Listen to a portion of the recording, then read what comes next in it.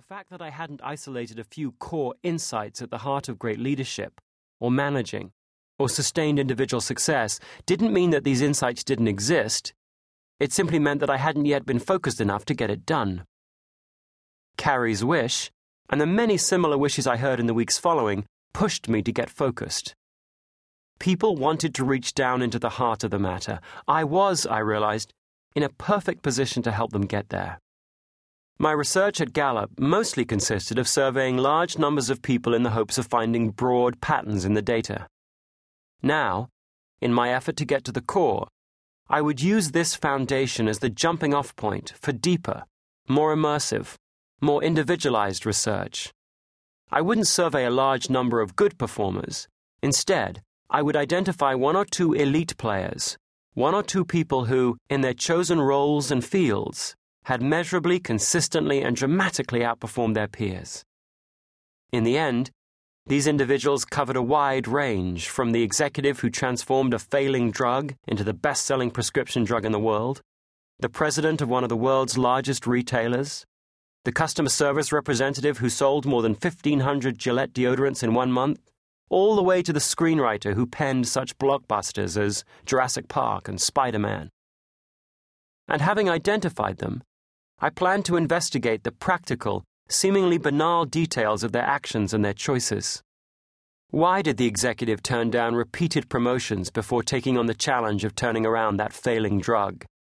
Why did the retail president invoke the memory of his working-class upbringing when defining his company's strategy? The deodorant-selling customer service representative works the night shift. Is this relevant to her performance? One of her hobbies is weightlifting. Odd? Yes. But can it in any way explain why she is so successful so consistently?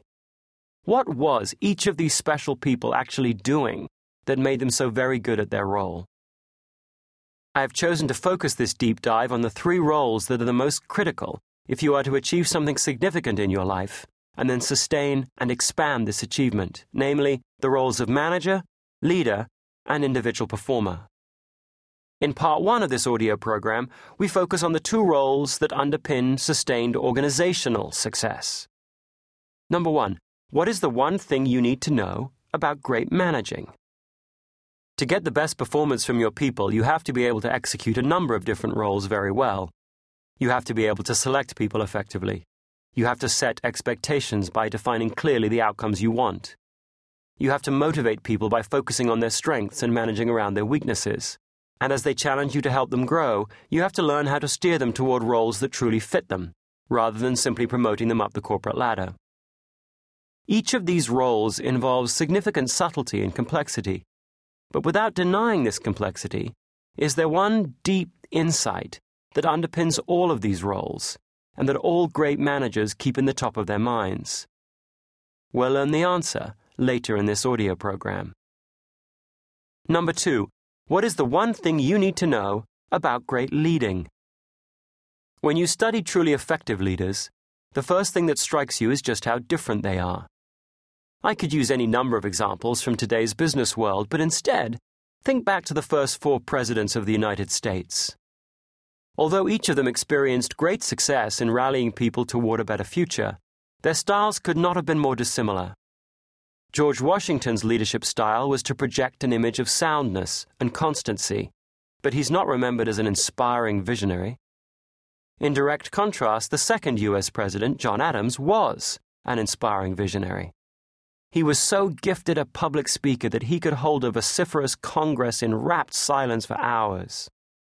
However, he was at his best only when railing against a perceived foe, which most of the time happened to be Great Britain. His successor, Thomas Jefferson, did not require a foe to bring out the best in him. Sitting alone at his writing desk, he could conjure compelling word pictures from the blank sheets in front of him. And yet, in contrast to Adams, he so feared public speaking that he changed the protocol, so that all of his State of the Union addresses were written out and then handed to an assistant who ran down the street and delivered them to Congress. James Madison was different again. Unable to rely on inspiring word pictures to lead, he opted for a more pragmatic, political approach, working the floor of Congress and one by one, building the alliances necessary to advance his agenda.